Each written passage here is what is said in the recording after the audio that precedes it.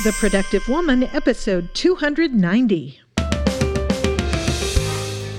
Hello and welcome to this episode of The Productive Woman. My name is Laura McClellan, and this is a podcast about productivity for busy women. My goal is to help you find the tools and encouragement you need to manage your time, life, stress, and stuff so you can accomplish the things you care about most and make a life that matters.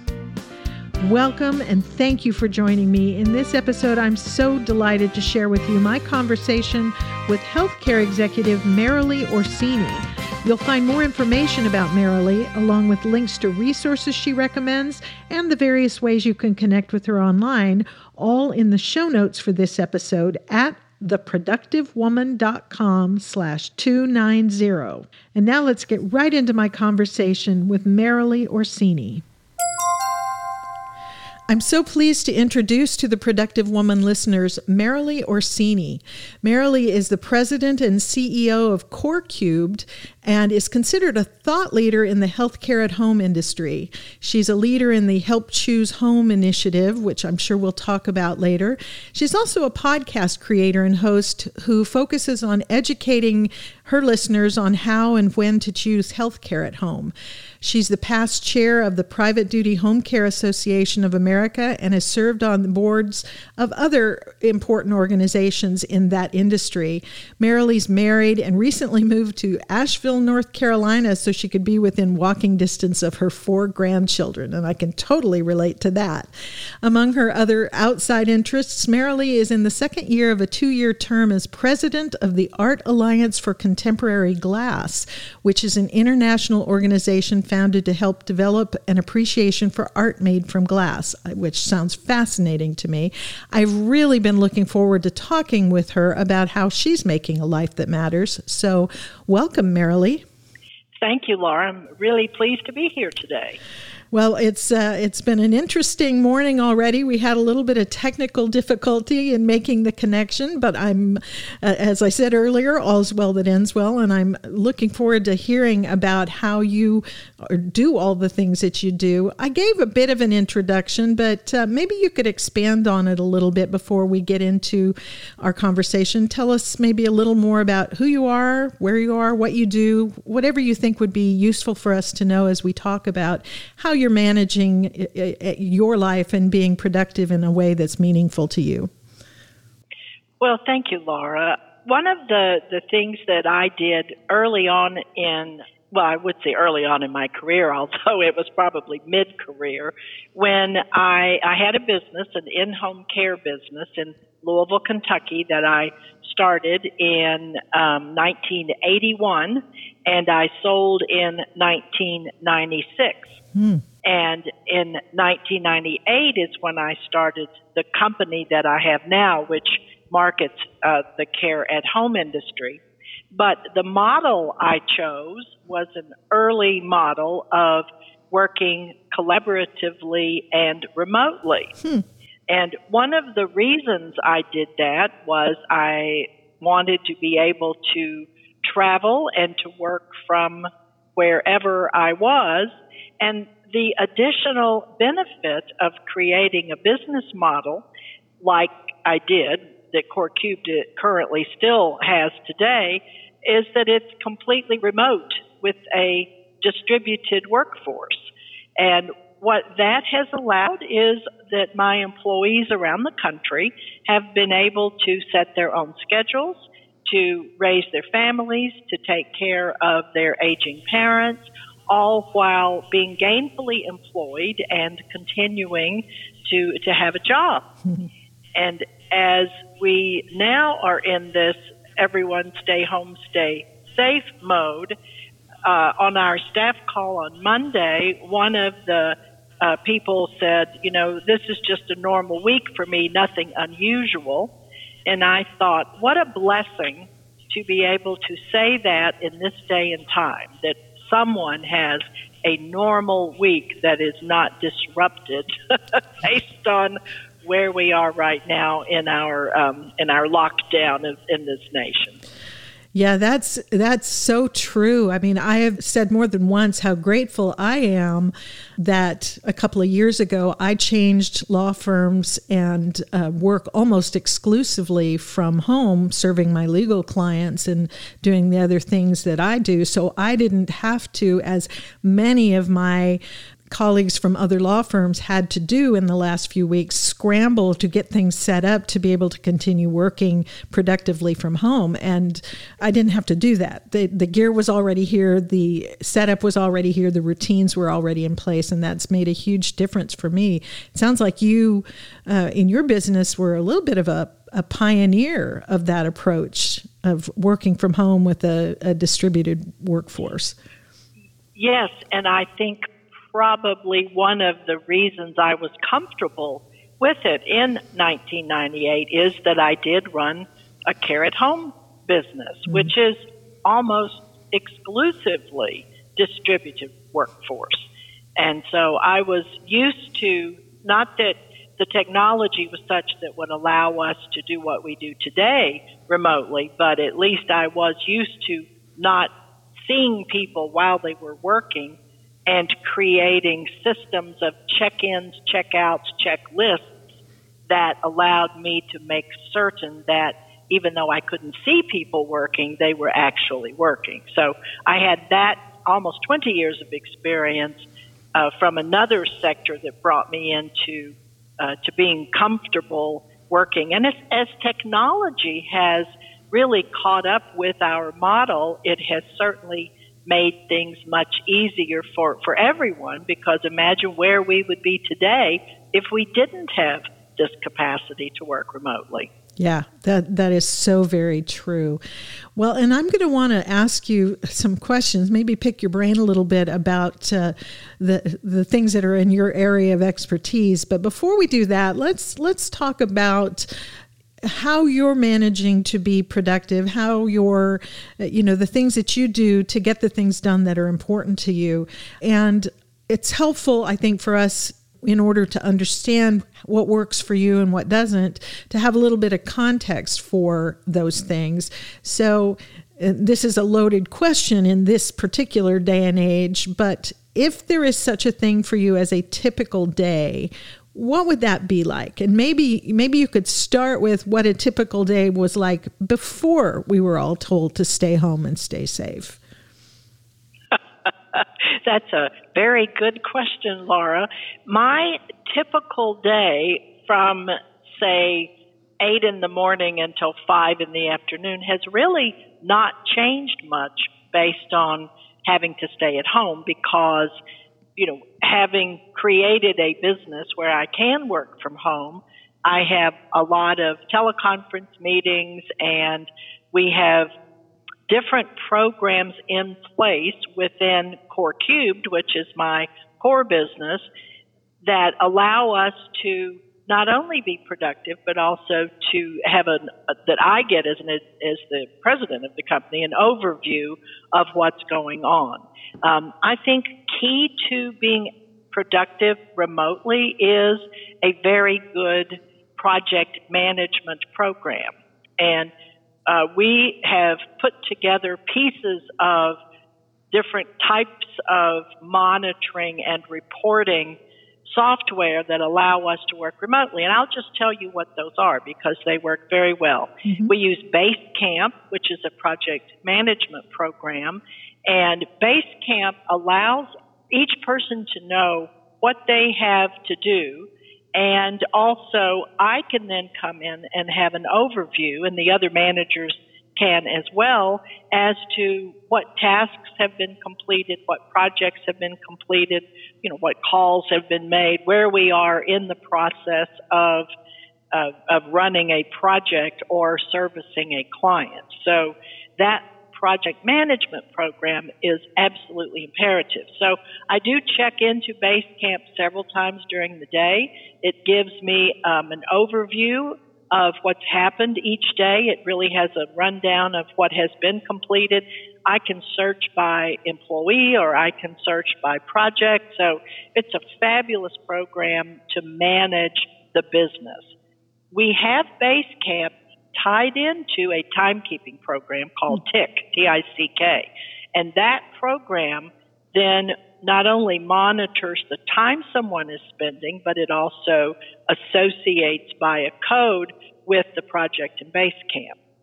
We use a file storage program called Box, which is secure and allows us to not only store any files that we want to work on, but also allows clients to have access to folders. So those are the three main programs that we use. And for my day, it's a combination of monitoring what's going on, reaching out to our clients and performing the tasks that I have assigned to me for those tasks. And then also from an industry perspective, I do have a podcast that I normally do about once every other week. That is Help Choose Home is the name of it. So it's an industry podcast.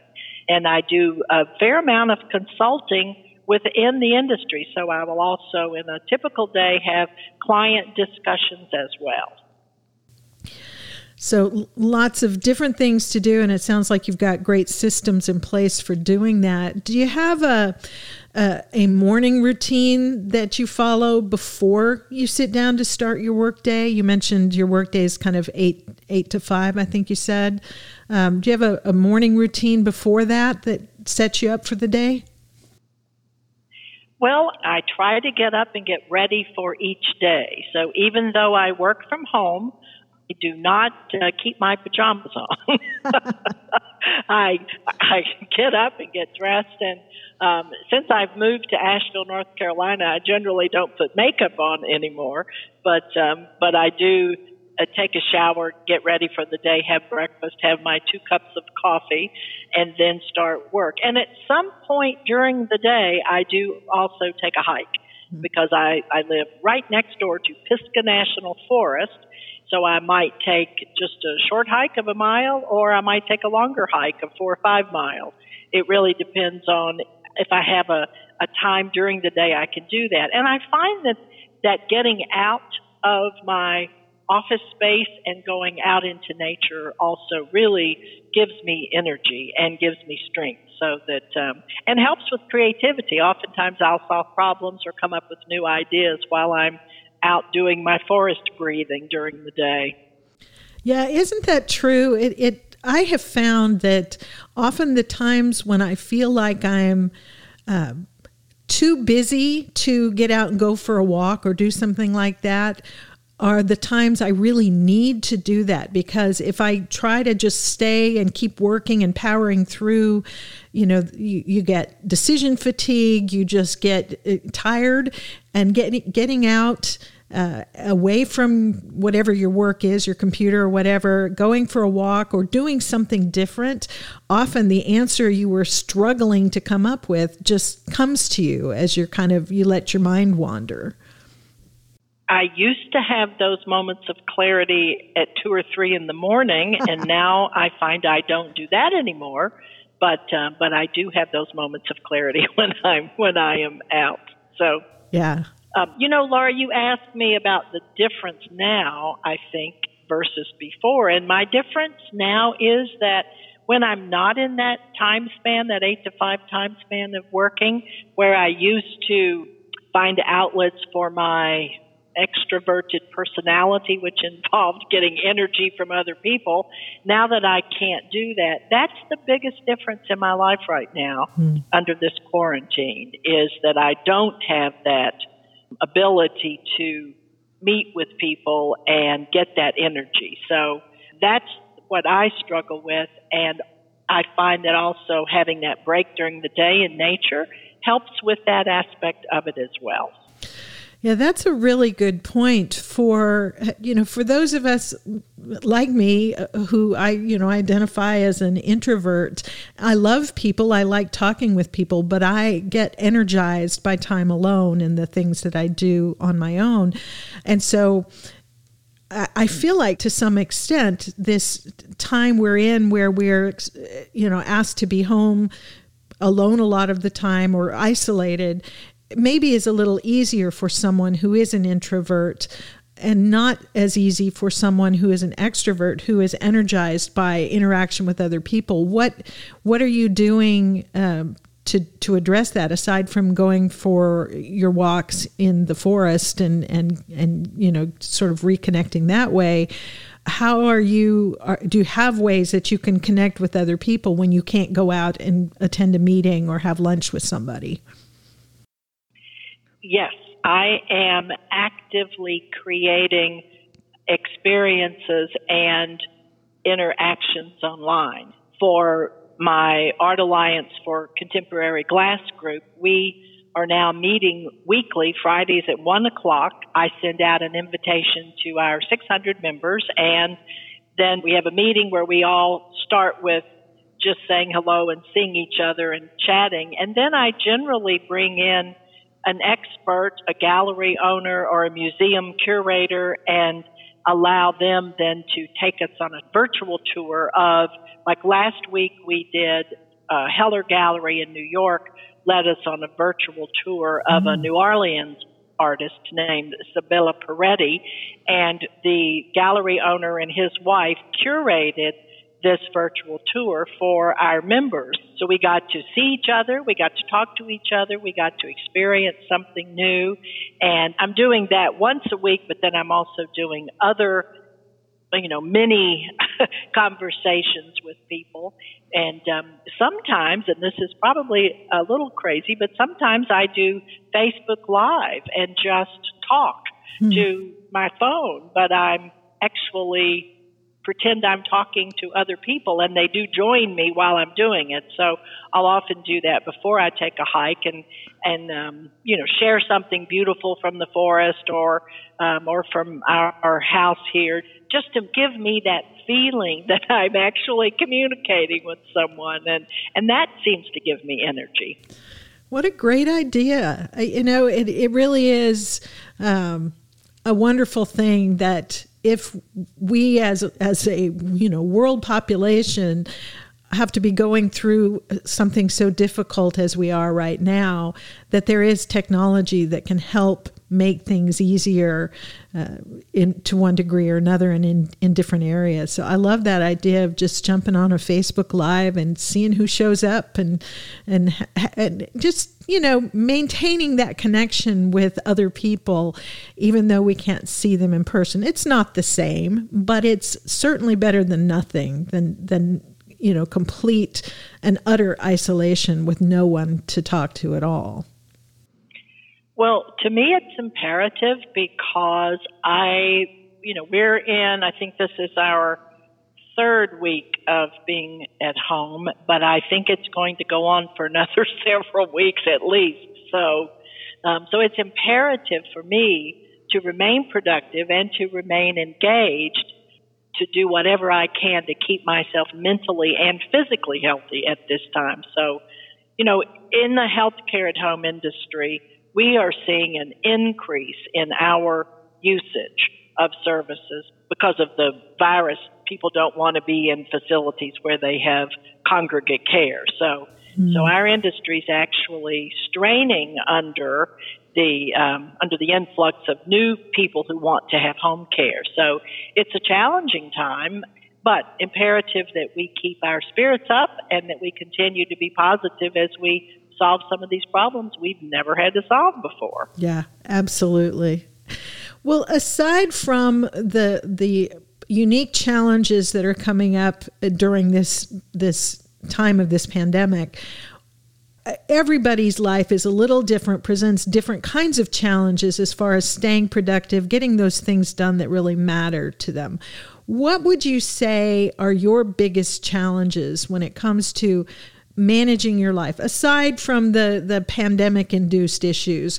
What would you call your biggest challenges as far as staying productive in the way that you want to and getting the things done that are important to you?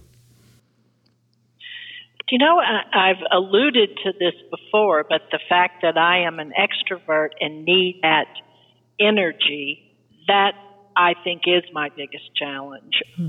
I find myself, if I'm not doing something, if I have a task I'm not completing and I'm putting it off, that I have to find some way around it. So I have to either get someone to start the project for me or to give me a boost, and sometimes that will get me over the hump. So I'm not having complete blockage at whatever the task is that I'm supposed to do. I hope that answers your question, because I do seek outside help if I just can't make myself do something that I don't want to do.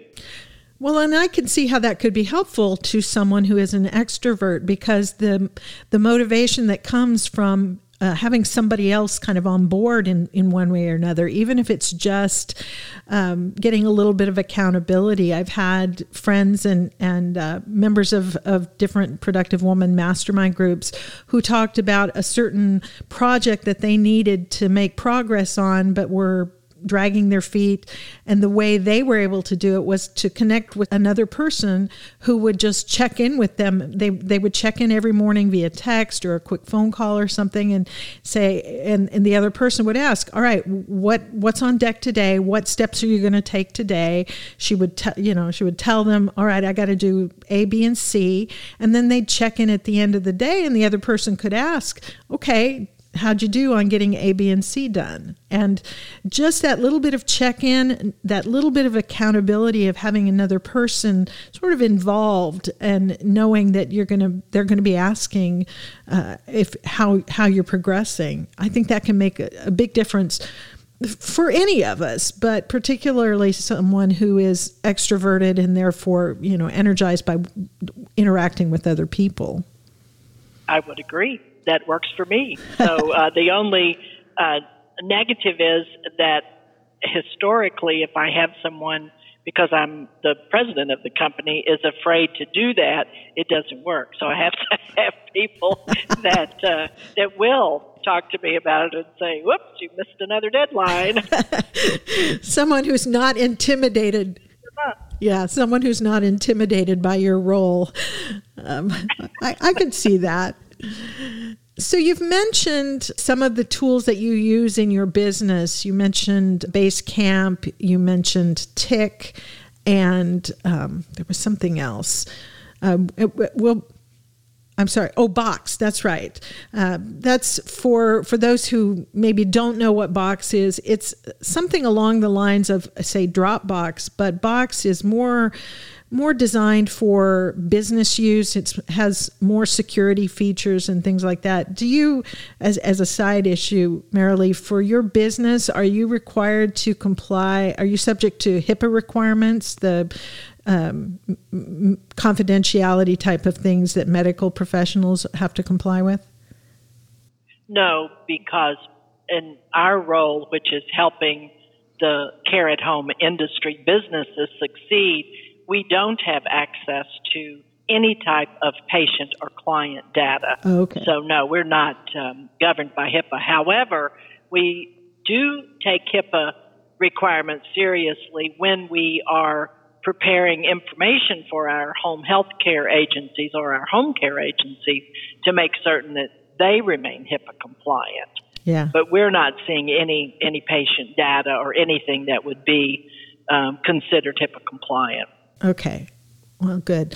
So in addition to those tools that you mentioned with respect to your business, are there any other particular tools you like or resources that you recommend for managing your own time personally or professionally, or managing your space, or any of those sorts of things?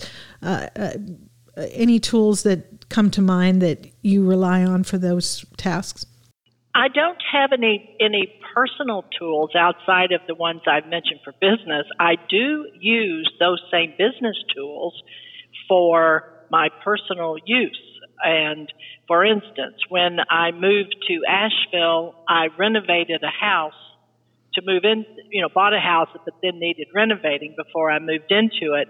And I used the project management tool with Basecamp for the house project, and included the builder, the architect, and the subcontractors, so that we were very clear about what the tasks and the timelines were and who was responsible for what, and also the sharing of information. Sure. Because then everyone who needed to know was able to know. So I do use that. I mentioned the meetings I have with my Art Alliance folks.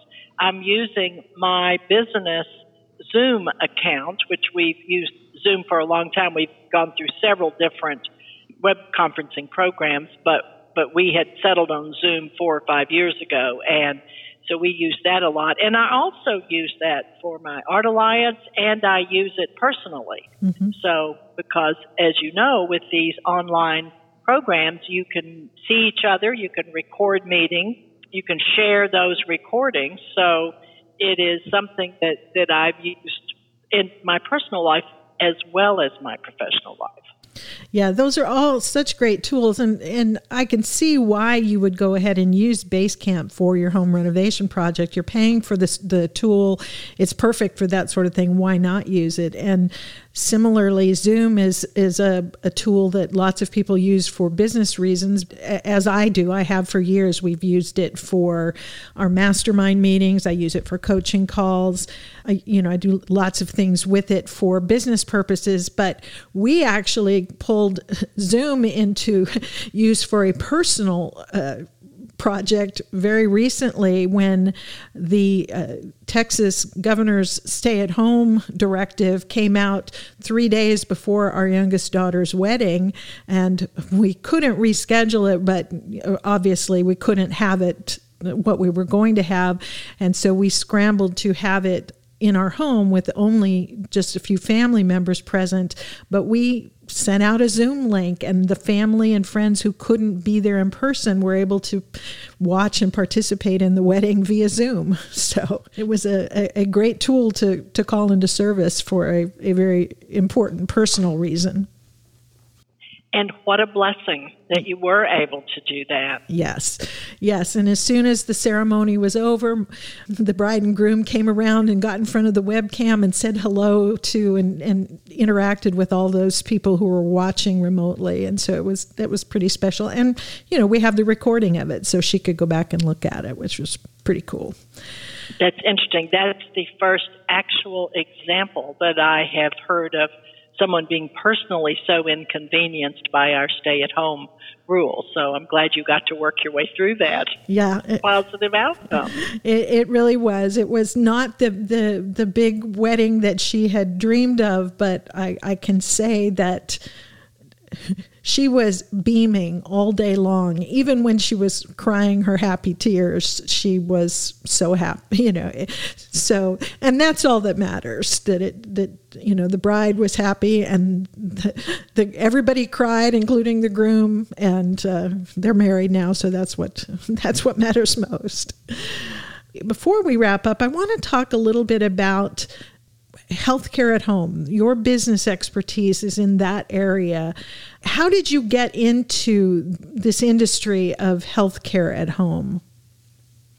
I was a young mother and knew that I was in a relationship that was rocky and probably not going to survive. And I had a master's in social work, which is a fabulous degree and wonderful for helping people, but not necessarily what one would want to rely on to support a growing family. So I really looked around to see what skill sets did I have that I could apply to helping people, because I have always enjoyed helping people.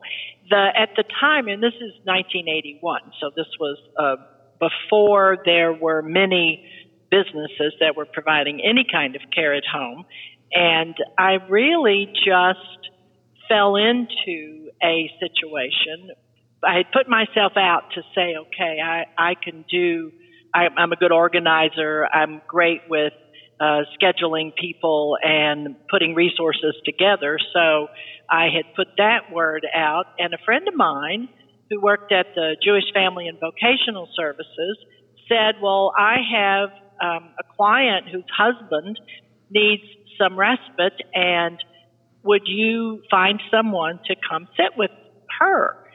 So we did, and the rest is really pretty much history, because we did that, and the husband, within the span of my memory is it happened really quickly. It might have been several weeks, but it feels like we just started the care and then he died unexpectedly. And so we literally inherited this woman that we were sitting with. And as luck would have it, she had a pretty severe dementia. Mm-hmm. So because of my master's in social work and my interest in helping people, I actually took that as a challenge and enlisted. There were 3 master's level social work schools in Louisville at the time. I enlisted all of them. I got students. We supervised master's level students, and we started really providing care to people with a special emphasis on people who had a dementia. And again, this is 1981, so this was before, I think there was only one book written on dementia. But we studied how do we do this? How do we effectively care for people at home? How do we make certain that the situation is safe? What types of training do these people need to go in and care for people with dementia? What is dementia? How do we work with the family? So we really explored a more holistic approach, completely non-medical, because I'm a social worker, not a nurse. And that model, that particular model that I created, which was really a geriatric care managed non-medical home care model, is the model that right now is considered to be the top model in terms of caring for an aging society.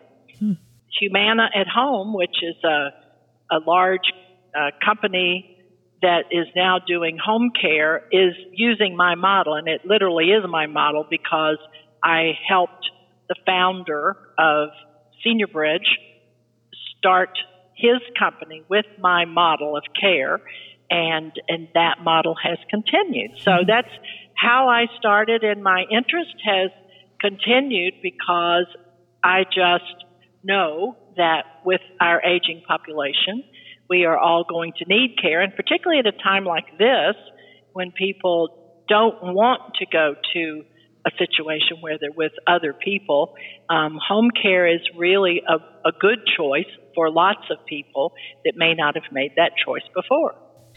That segues into a question that I've had about this situation.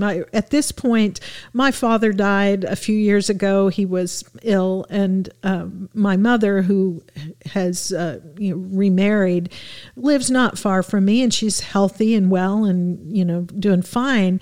But it's out there on the horizon that at some point she's probably going to need care, and I'm no spring chicken myself. At some point I will. So maybe talk just briefly about health care at home as an option when care is needed. When is it an option? Who's a good candidate for health care at home? And what kinds of services would need to be addressed and coordinated in order to achieve that successful healthcare at home? I know that's kind of a compound question, but can you give us just a little bit of insight into who should consider this, who would be a good candidate, and what would it take to make it work well? That is a question that would take me almost a lifetime to answer, and I would refer people to my Help Choose Home podcast for a more in-depth answer. Sure. But the bottom line is that almost anything that can be done in a facility can be done at home. The caveat is who pays for it. Mm. So the differentiating factors are the support system that the person has, and can you supplement care with either neighbors or family? The financial situation the person is in, can they afford to pay for some care, or are they going to be expecting a third party to reimburse them? And then I think the third thing is their social needs. Are they okay being alone in their home, or do they need to be in a situation where they have other people around? So those are the sort of the basic decision factors. The other thing is the level of care. if someone needs serious nursing care, and one of the big determining factors is, can the person get up and down out of a chair and the bed and get to the bathroom? Because if someone needs assistance in actually moving from chair, getting up and down out of the chair, getting up and down out of the bed, if they need assistance, then that puts them into a category of where they do need 24/7 care, because obviously those functions have to be attended to. So short of that, then almost anyone could be a candidate for care, again, given these prescriptive things I said with the family support, finances, and their social needs. Does that answer your question somewhat in a broad way? Yeah, that's very helpful, and it gives us things to think about. And as you mentioned, you've got a whole podcast that talks about these sorts of things in more depth. We'll be sure to put a link to that in the show notes in case anybody's interested in learning more, because many of us in the Productive Woman community are at that stage of life where either we have parents who are approaching the need for care or already there, or we ourselves are getting to an age where we need to think about those things. So having resources available to help with that, I think, is very relevant to the topic of the Productive Woman podcast, because we as women, and this is not a slam on men, because men can be caregivers as well and often are, but in particular, we as women, our ability to be productive in a meaningful way is very much affected by the needs of the people we care about. And so knowing that there are resources to help with this sort of thing can take a lot of weight off of our minds and allow us to have a path forward to taking care of that while doing the other things that are important to us. I think one of the sad things about when care is needed is that normally when care is needed, the person needing the care doesn't want to accept the care or admit that they need care. So that is where it's usually the oldest daughter in the family that ends up coming in. There are certainly lots of incidences where sons do that as well, but for the most part, it's the oldest daughter, and it's a very difficult time. And the system is very, very complicated when you go to explore the options. Not only complicated from a payment standpoint, but complicated from what kind of care is needed. So it's a very difficult situation, and oftentimes the initial introduction of care, whether it's at home or moving elsewhere, is a very unpleasant topic. And generally what I say is as a loving family member, even though you know what is best for your parent or your loved one, nature has to take its course somewhat in order for the person who needs care to be willing to accept care. Yeah, very, very profound point, and something I know a lot of us have experienced with loved ones. So, is there a resource? You've mentioned your podcast. Do you talk about some of these things on your podcast, or do you have resources you can refer people to if there's somebody who's listening who's right at that stage where they're needing to get information and make decisions and figure out how to navigate the system around this? Where would you point them? 100% of the time, I would start with the geriatric care manager.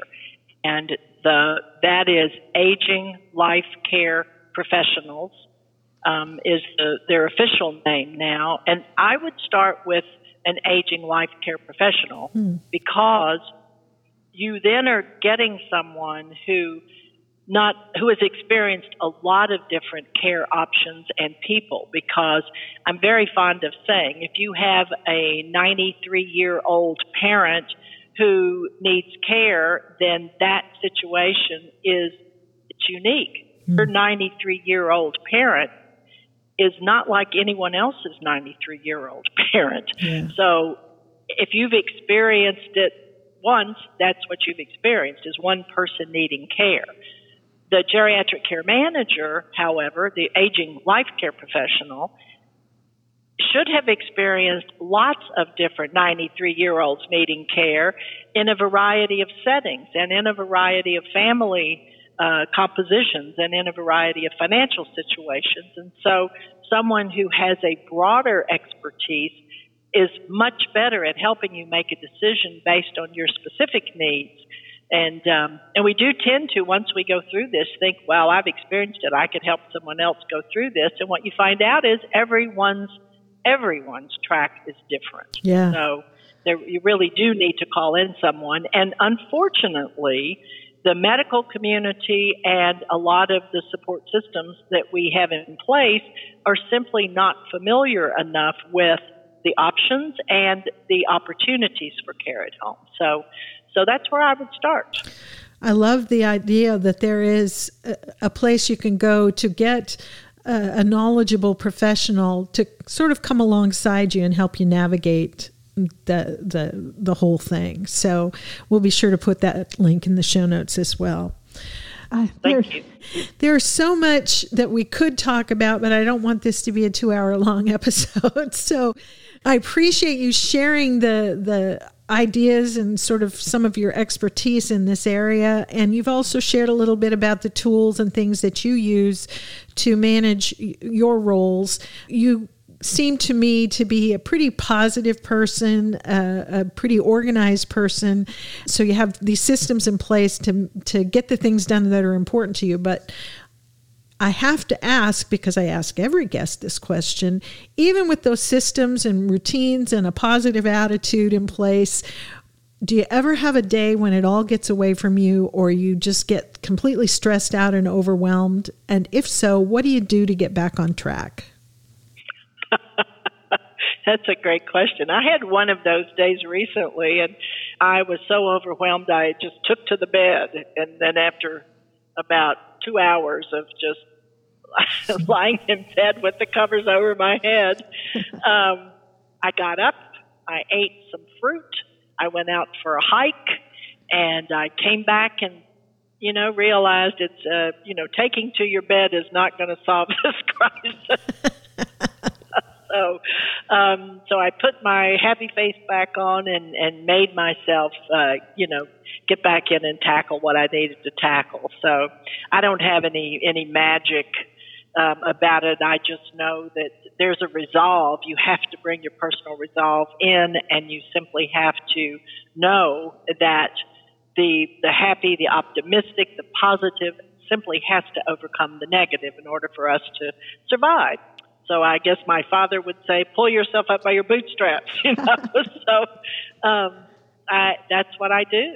And fortunately, I'm not having many of those days because I am very actively working on the kinds of activities and dietary requirements that it takes to maintain a healthy and an optimistic and a happy attitude and life.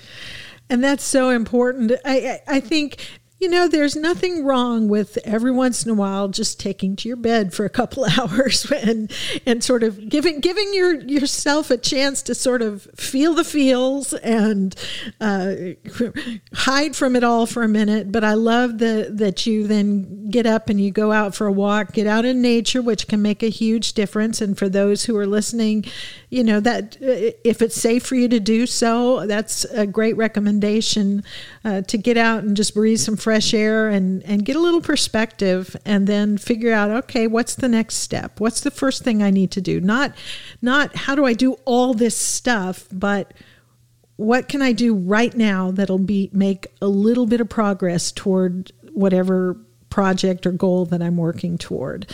And, not beat yourself up for spending a little time in bed with the covers over your head. Sometimes we just need that, Merrily.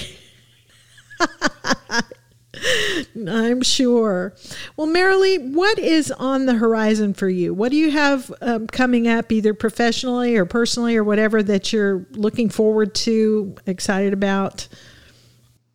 the podcast, this will be my third season for Help Choose Home podcast, and it kicks off April the 22nd, and the whole series obviously will be different than we had planned because our life is so different.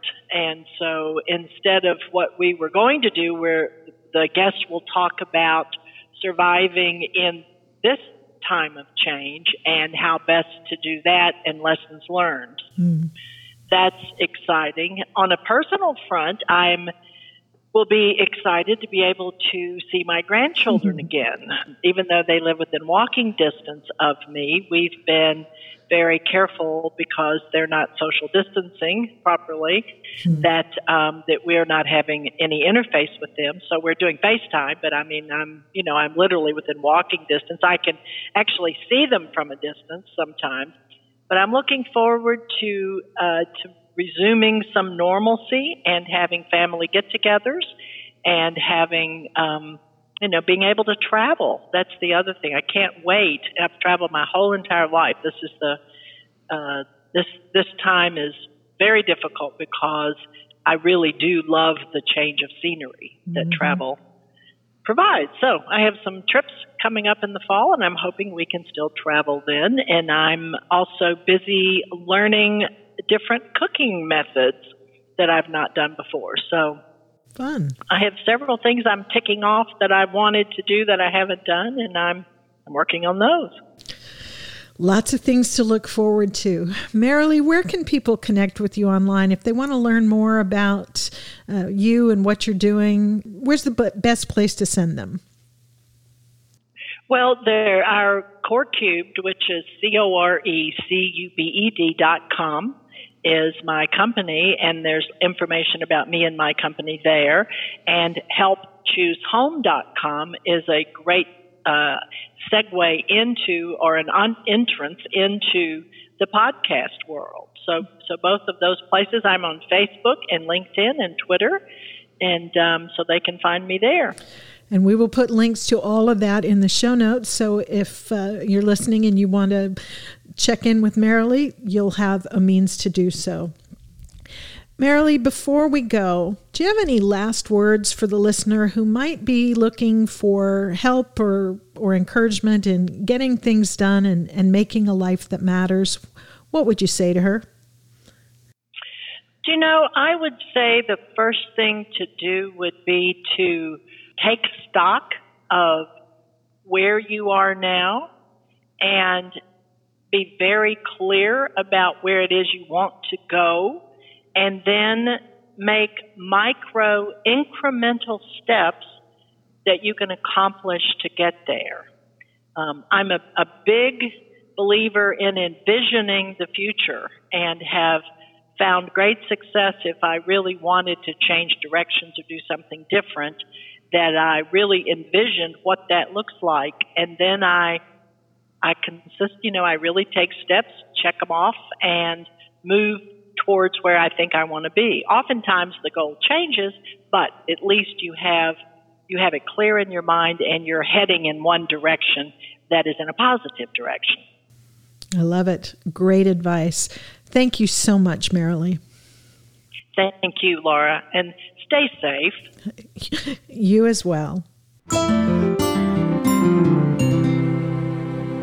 I really enjoyed talking with Merrily, and I feel like I learned so much from her. I'm thankful to her for taking the time to talk with me, to share her thoughts on how she's making a life that matters, and for her great ideas and encouraging words for the rest of us. But what do you think? Do you have any questions for Merrily or for me about the things we talked about on this episode? I would love to hear from you. I know she would as well. You can share your questions, your thoughts, your insights in the comment section of the show notes for this episode at theproductivewoman.com/290. Or you can post a comment or question on the Productive Woman Facebook page. If you prefer to share your thoughts with me privately, as always, you can email your questions, comments, or suggestions to me at feedback@theproductivewoman.com, and I would love to hear from you. And that is it for this episode of The Productive Woman. Thank you so much for spending this time with me and with Merrily. I hope you found something in it that's helpful to you or encouraging.